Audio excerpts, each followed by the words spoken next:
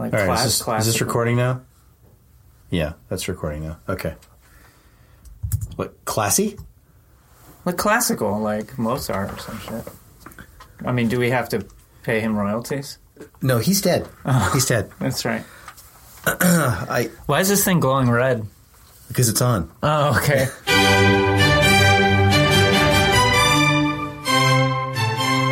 I'm recording.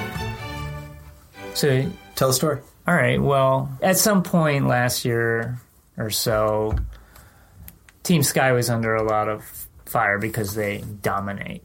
Like they dominate bike racing when they're putting a full contingent in a race. And they've been accused of doping and all this different stuff, relying too much on power meters. But they just have a huge budget, and they're methodical at what they do. And he explained it as finding efficiencies through training and everything, these marginal gains that add up to their dominance. And that just became a meme or, this or that.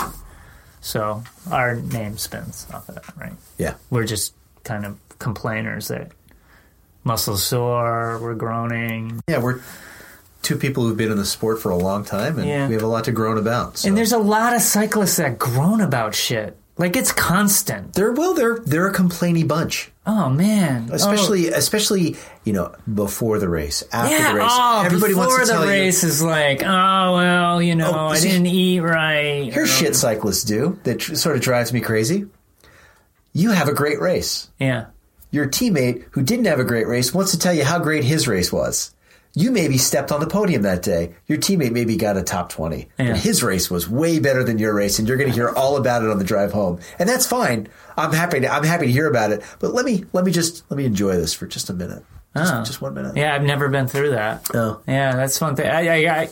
We're the opposite. Yeah. Like, you can't, have a good race.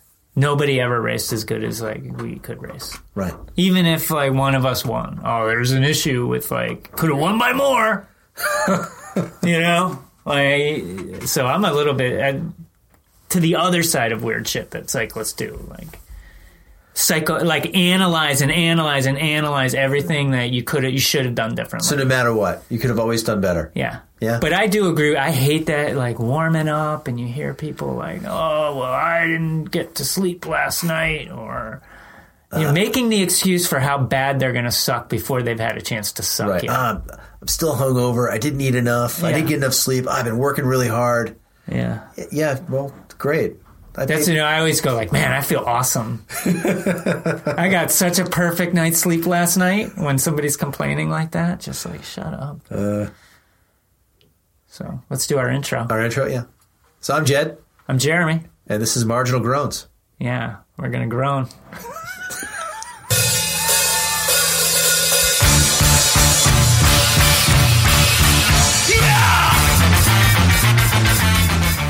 Do you, I have this tick. When I use race porta potties, I bring a packet of Charmin wipes in with me. Yes. And if the packet is down to about half, I leave it there for the rest of the race officials and the riders, so that they can have a clean asshole. Oh, well, you know what? That's a clear sign that you don't win bike races. Because nobody's nice. Yeah, it's true. I think that's definitely a really nice thing to do. Well, if I need to know where you are at all times at races, because nothing's worse than going in the Porta-John and there's no toilet paper left. Yeah. And there are only a few race promoters that really seem to understand that they need to buy an extra 20 rolls of toilet paper and just have them nearby. Yeah, but anybody who's been racing bikes long enough at least has a roll of toilet paper in their car. Well, see, that's why I bring the wipes. It's one level higher than the toilet paper. I feel like it makes me a porta potty Zen master. Yeah, but there should be some rules. So every year I try to do Jeremy Powers' ride. And this year, people were going into the field to use the natural bathroom. Oh. So I followed the trail. And there was big piles of toilet paper left there. At the start. So people were dumping in the field, which to me... That's rude. Yeah, you shouldn't do that. No, I know of races that have gotten canceled because of that. Yeah. Yeah, because some neighbor sees it, and rightfully so.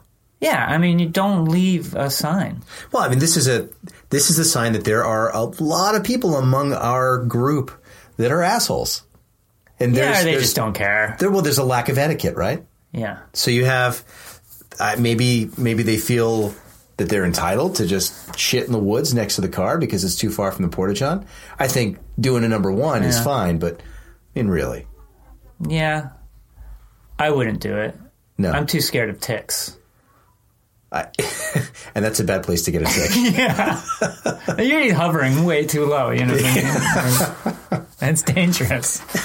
Like, I run in there fast and get done, and I'm out because I just do not want to catch Lyme disease. Especially, it's happened before, and I don't ever want to go through that again. Well, yeah, you don't want it to start on the coin purse.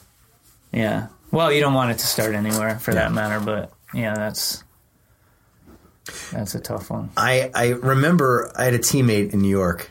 This is going back probably 10 years when I was on the Jonathan Adler team. Mm-hmm. The CRCA team. And I had a teammate who used to ride out to Rockley every Thursday from the city. And on his way there one night, he had the urge. And so he went into the woods and he took a crap and he showed up at Rockley with one arm warmer. And so we called him Brown for the rest of the season. Well, he could have been doing something else. That's a different podcast altogether.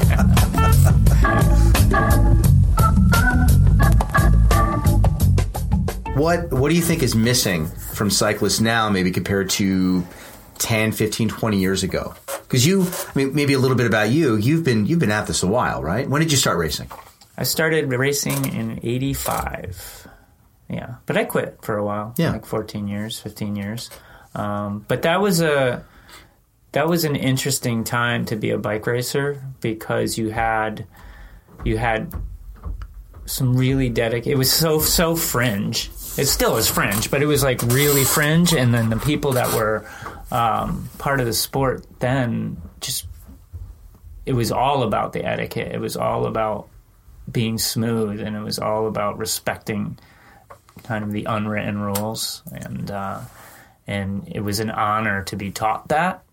And, like people pinning their elbow against you and holding you against the shoulder for an entire ride, things like that I know that I've taught my son when he was racing, but I don't think that kind of stuff is happening because I don't think those riders are going to the group rides as much anymore or something. I don't know. I can't explain. Something's changed. It's become more about attacking and not about tempo, you know? Do you think that's because of, maybe because of Strava or individual coaches? People are more myopic and they're thinking about their own training rather than the collective?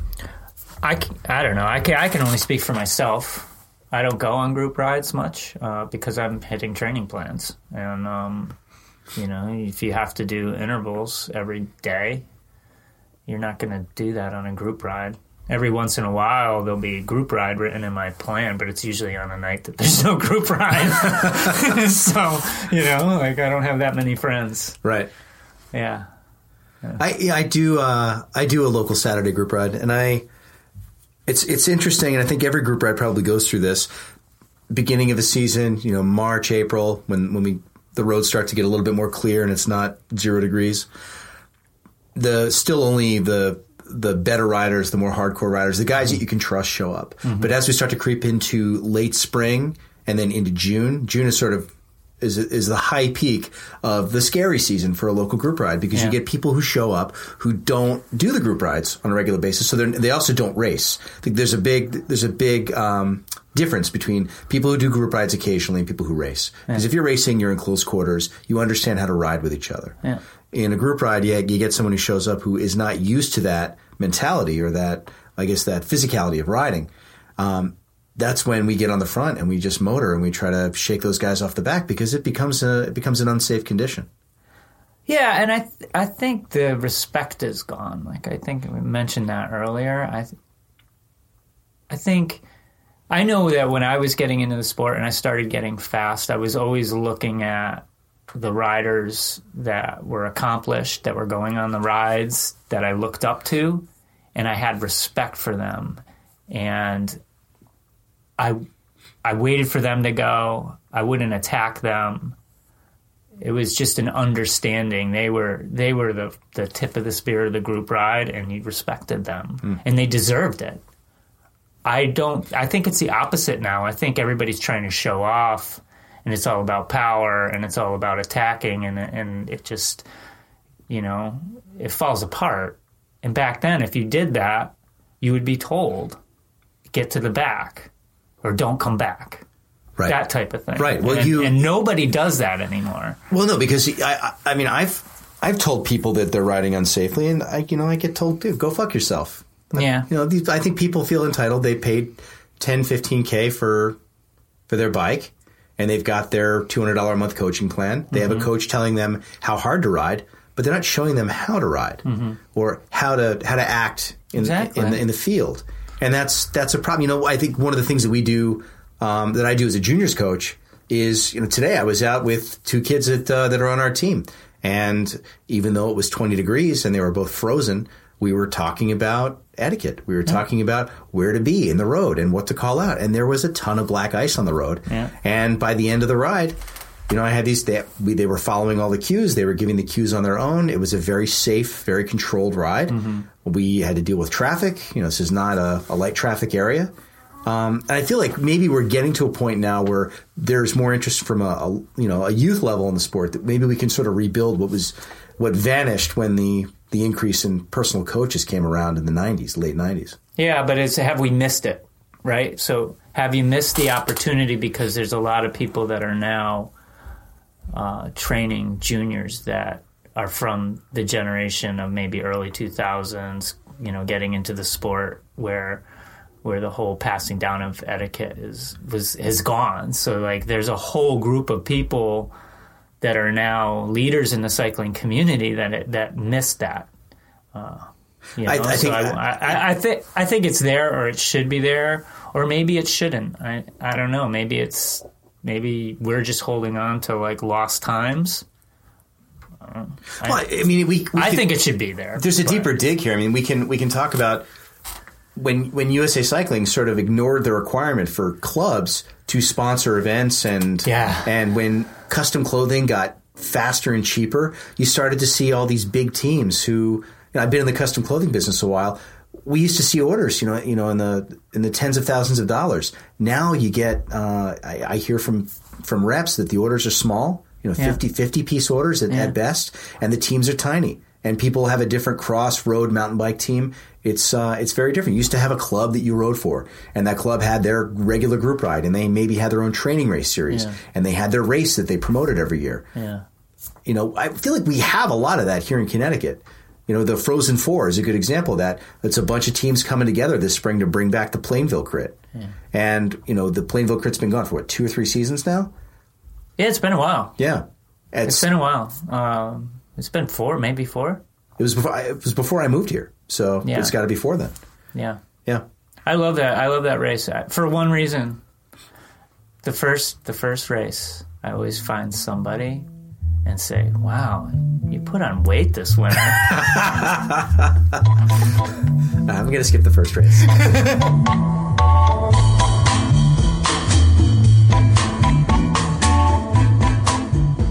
So we were talking about Plainville, getting back to where we were. Yeah. So, going back to etiquette.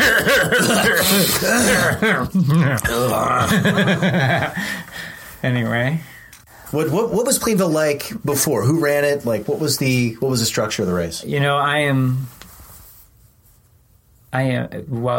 There was a start and there was a finish. That was part of the structure. Oh. There's a corner. Oh. It's a sketchy corner. That makes it fun. Yeah. Going into the sprint. It's like a D shape, right? It's like a D shape, yeah. The D. It's a big D, really. Everybody likes a big D. Yeah, and it's a big cold D, too, because it's pretty frigid out the time of year. It's competitive, because everybody has been, in the house.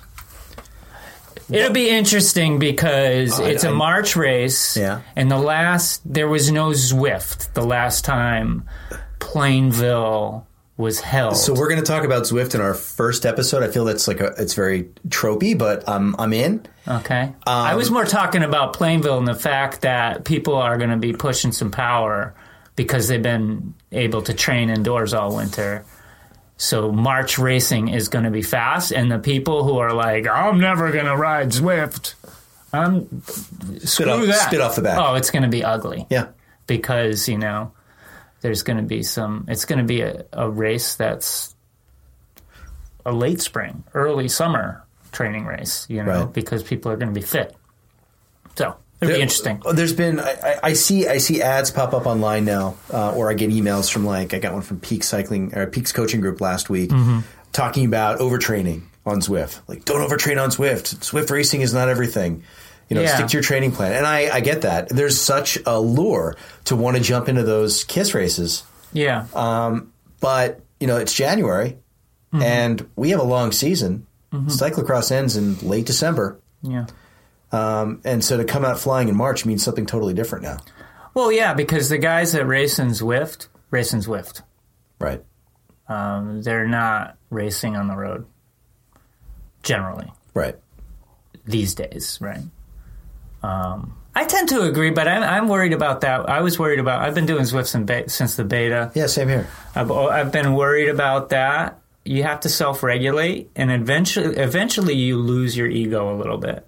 And you can, I get in there and I'm just doing tempo, and somebody flies by me, and I want to just show him, but I hold back. I don't really care. So I think people who are following training plans and racing their bike all summer long outside are going to be smart about it. But I think it's okay to be doing 4 to 6 hours a week with intensity this time of year. I don't think it's going to, your season ends beginning of August, you take time off and cross season starts. So, I think it's fine. But anybody who's going to overtrain in Zwift over the winter deserves to blow up, or be exhausted. I think there are people. Well, yeah. So for those of you who, I'm assuming if you're listening to this, you know what Zwift is. But Zwift is an online training platform that popped up 4 or 5 years ago. Yeah. Yeah. So the first, Jeremy and I were both part of the beta test for this, and the original Zwift is a virtual training platform. So you have a smart trainer, or if you have a smart sensor. When it first came out, you had to have the software. It was before they built it for the app. So I had a Wahoo Kicker. What'd you have? I always ride rollers. Just a rollers and what, a power meter? Power meter, yeah. Yeah, you can, I guess, switch off your output if this is boring. But if you already know what we're talking about, first island was really simple. Jarvis. Yeah, Jarvis. We called it Butt Plug Island because of the way it was shaped. Yeah, that's really mean. Yeah. I love Zwift. Come on. And then maybe you love butt plugs. I don't know. Hey, To each his own, I say. But I called it Jarvis. So Jarvis Island was, it was shaped like a butt plug. Now you know. But it had, 2 climbs on it. Very simple. The graphics were pretty bad, but they were better than anything else I'd seen. I had been riding on the Tax, however you pronounce that. I've been riding on their platform because I had a Tax iMagic trainer. And it was better than CompuTrainer. But the cool thing about Zwift was that I could call up a friend in China, and we could get on and ride at the same time. And did you actually do that? Call a friend in China? Well, I Skyped a friend in China, and we got on Zwift at the same time. We did it once. I bet China loves it because they can actually ride their bike consistently every day and don't have to worry about toxic fumes. Yeah. I'll tell you some stories later on about riding in China. You shouldn't ride in China. Pretty scary. I always come home sick. Well, it depends on where. Yeah. There's nice places. Yeah. Anyway. But beautiful. So Zwift place. In the last 5 years has really transformed online training. And before Zwift, you would go to a bike shop that had a bunch of CompuTrainers, and you'd have a coach there dictate a workout to you. That basically Zwift killed that whole industry.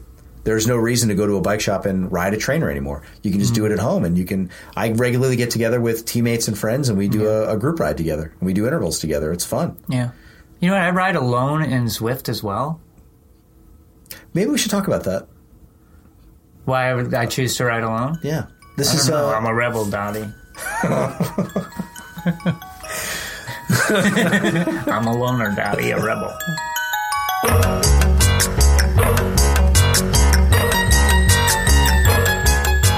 Well, remember that beginning of Pee-wee's Big Adventure with the Tour de France and the bicycle race and everything? Is that what hooked you? You're already into it by that point, right? Oh, God, are we going here? Yeah, well... Yeah, there's a story here. I feel like we should continue the thing about Zwift. What were we talking about with Zwift? How it's changing bike racing. So Zwift now has races, and they have training plans and training rides, and they're like at all hours of the day you can get on Zwift and ride, and there are tens of thousands of people at any time. They just had their first pro race. That's right. I was part of the group that started organizing the first community races. Really? And it was before the holding pens and the start gates, and it was like, all right, on this day, at this time, there's going to be a Zwift race. Go to the start, wait on the side, and a leader will tell you when it's time to go. And I was one of the leaders for Thursday night Zwift race. Huh. And we would start. I would say go. We would all ride together, and it was like trial by error. The first time it was like go, and everybody would go, and it would fall apart right away. So then we were like, we're going to roll into it. So we would set the first distance, and you'd have to follow the person who was the race leader. And you would follow. So I was the race leader Thursday nights. People would follow me. We would get to a certain point, and I would just type go, go, go, go, go. And of course, I'm on rollers. So I'd have, I'm really good at it now, but back then I would have to write it on write it beforehand. Right, and wait to press go. And then, then hit it so it would go up on the screen, so I wouldn't fall off the rollers. And then everybody would just attack and it would be a race. Right.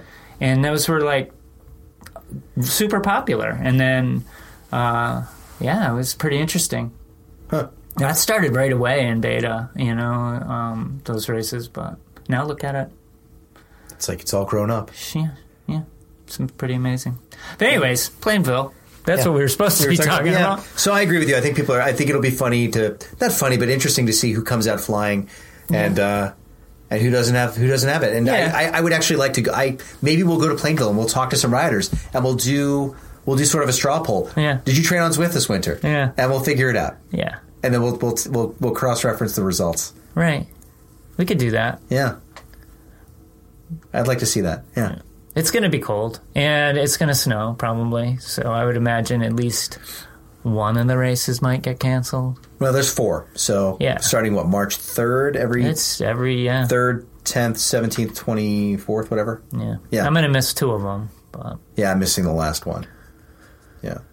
I've got a Hell of 100 in New Jersey. So, good for you. Oh, yeah. Well, I don't ride anymore. I help run it. Okay.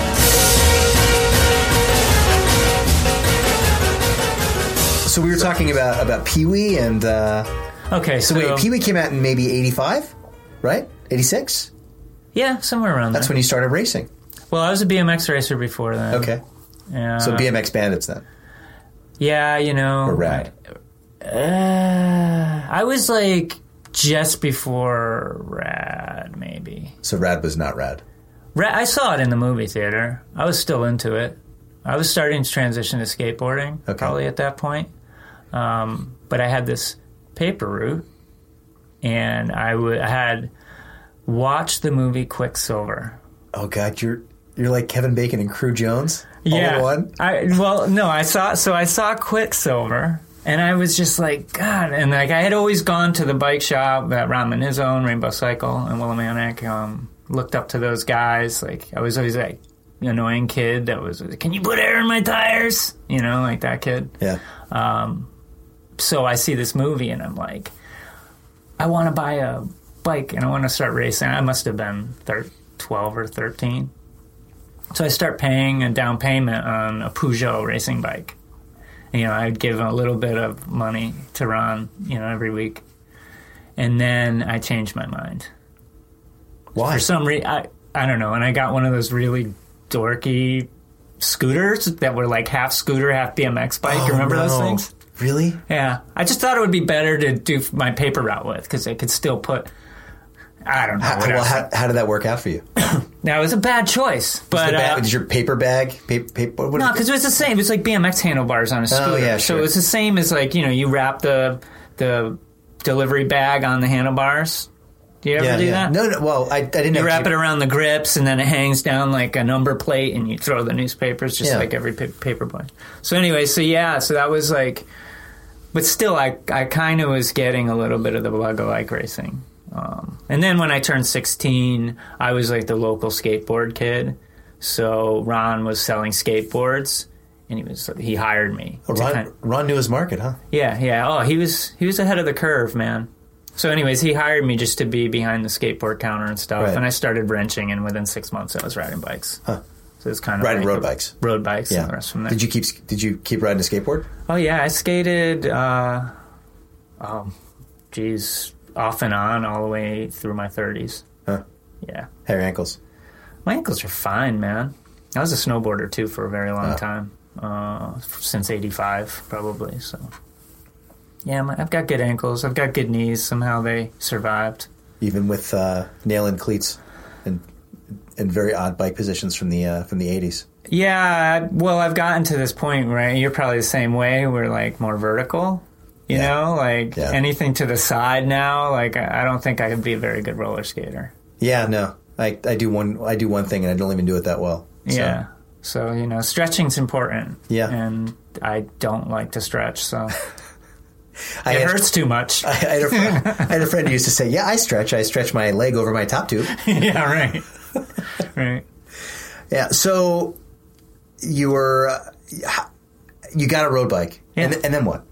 Well, I started going out on road bike rides, following Ron, and then going on the group rides, and So Ron, I was lucky to be around those guys. There's some really, really good riders in like the Willimantic River Valley area, like Ron and Dave Geiser and other people like that.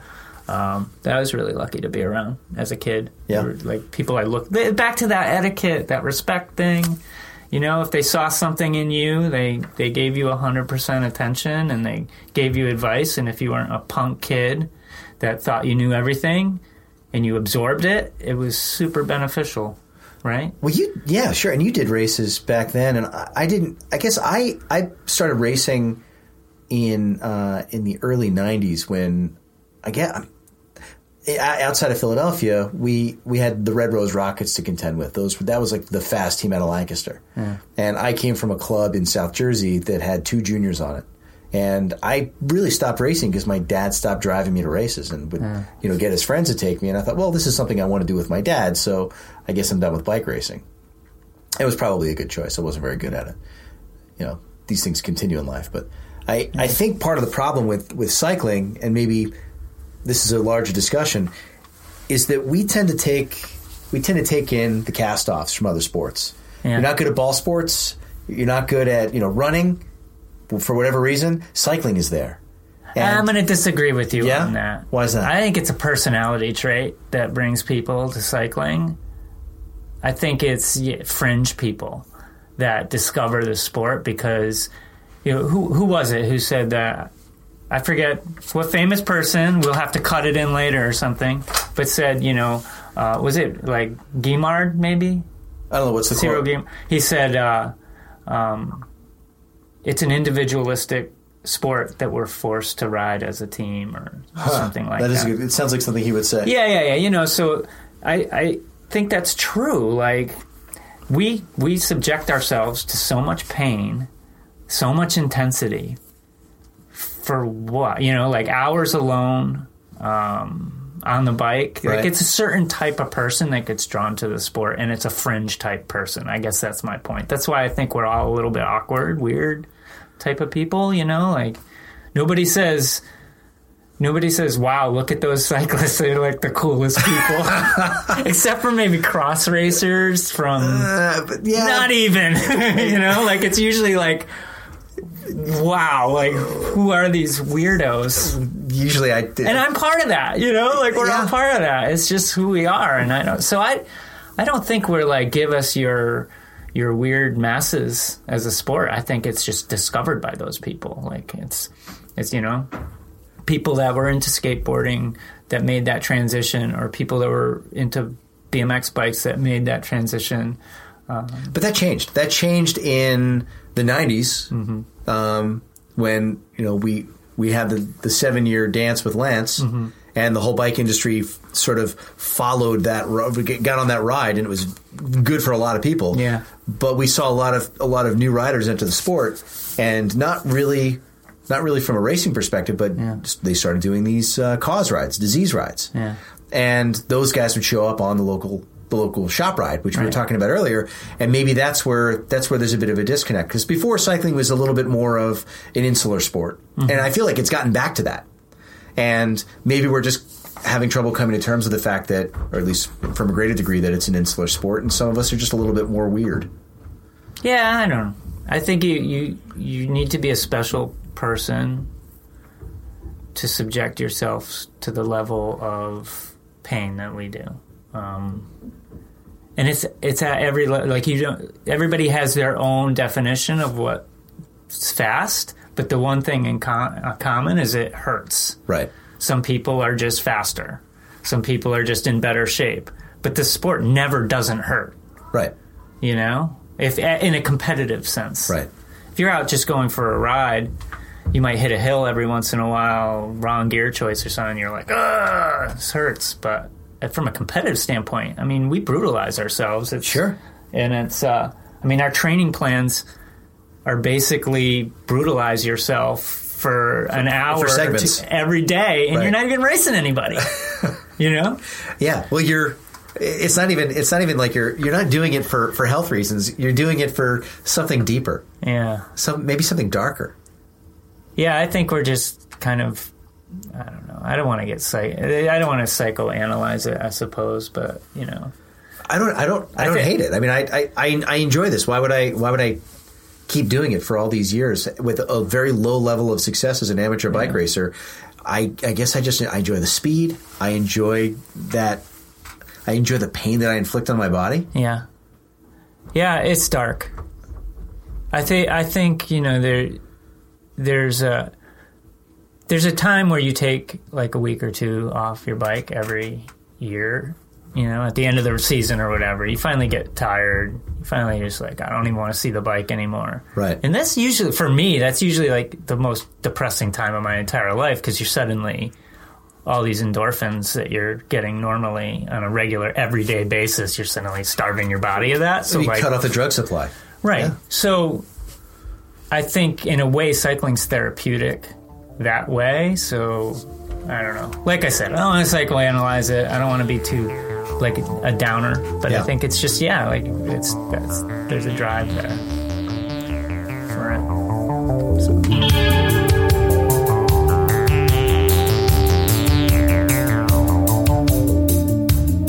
Psychoanalyst. Psychoanalyst? Yeah. A psychoanalyst? I don't know. Deep thoughts. Yeah, that's we can get deeper into that later on. Yeah. Yeah. What are some things that you do, some weird things you do in preparation, or do you have any weird rituals? Yeah, I do. I always put my left shoe on first. Just out of habit? Yeah.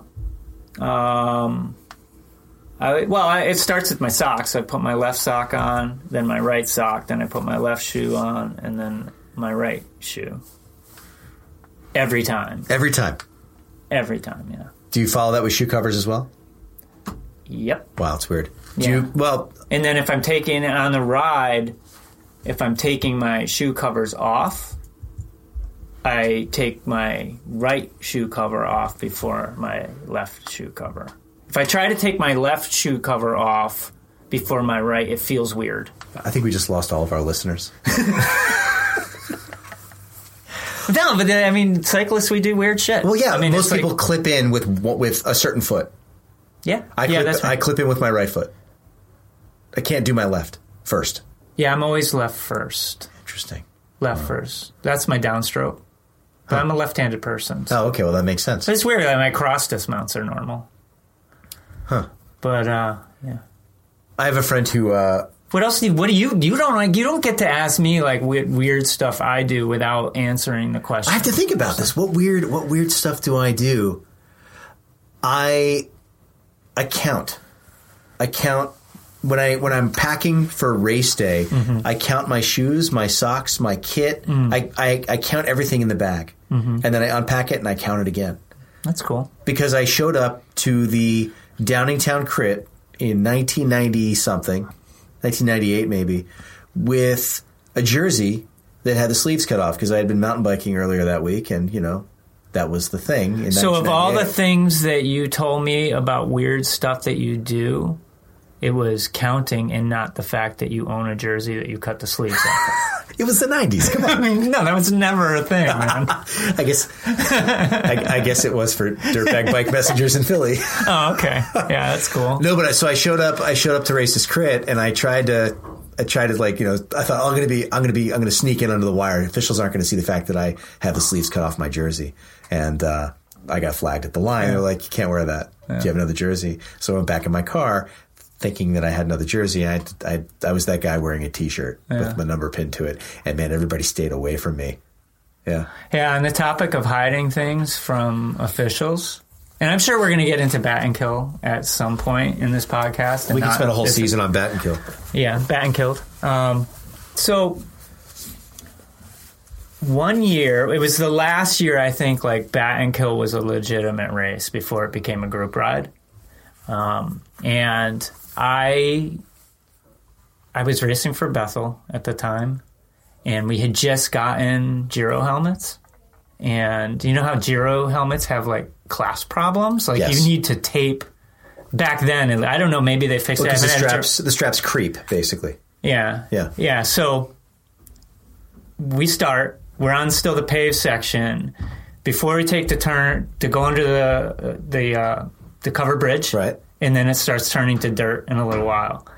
As soon as we're about to take the corner to go under the cover bridge, my strap opens. Well, it's still buckled, though. It's still buckled, but it's they're both dangling, right? Yeah. And for those who haven't done bat and kill, this dirt section it's like the beginning of a war. It's a scrum to get into that section. It's like a cross race. It's like a whole shot. Yeah, so I had a helmet floating on my head. Not even, and I had raced the whole race like that because you can't stop and fix it. Right. It's too complicated to do it with your hands off. And you can't take it off your head. No. You'll get DQ'd immediately. So, I was up close to the front the whole race, and every time like the official vehicle would pull up next to us, I would like just tuck it like my shoulder to kind of hold it as if like it looked your shoulder, like I was talking into like a radio or something. Just because, and then I'm like screaming down these dirt descents with my helmet just like lifting off the top of my head the whole race. It was Why don't you go to your mama's house and make all that racket? Trap, money, penny. This shit got me in my feelings. That's all I have for tonight. Yeah. Bat and killed Bat and killed it again. Thanks, Dieter. Yeah, Dieter. Is he related to Drake? What? Isn't his Dieter Drake? Dieter Drake, that's his name. So is he related to the rapper from Canada? I don't think he's Canadian. Yeah. Drake or Dieter? No, Drake is definitely Canadian. Yeah. Yeah. Did you watch Degrassi? Of course not. Well, it was on back then when you were a boy. Not the Drake years, I mean. No, I didn't watch stuff like that. Yeah. No. I was too busy riding a bike 6 hours a day when that stuff was going on. Yeah. So. Yeah, all right. Yeah, I didn't have a life. That's why I quit. Because I realized that I missed things like Degrassi. What'd you do in that gap? What, 15 years? Yeah, it was 15 years. I got an education. I got married. I had kids. All that stuff. Why'd you come back? Because I missed it every day. So when you're racing and you're young and you sacrifice everything and you quit, you realize that you made a mistake eventually. Sure. It was really weird, and we can do a whole nother discussion around the springtime road races in New England and what that used to be like years ago. But I distinctly remember a certain smell of blossoming flowers, like that you would smell when you're out on like a 60-mile Putney road race or whatever. I know that smell. Yeah. Yeah. And so every spring, every year in the 15 or whatever years that I quit, that I would smell that, I would think back to racing and miss it. So it was just this constant thing. And Right. and I had an opportunity living in England for a little while where I didn't have a car, and I had a S-Works sent over to me from a friend that owned a shop, and I just jumped right back in. Wow. Racing. Yeah, I jumped right back. I trained for maybe a month and a half and started racing. Had you been doing anything like running or another endurance sport? I owned a mountain bike, and I did like a spell of mountain biking.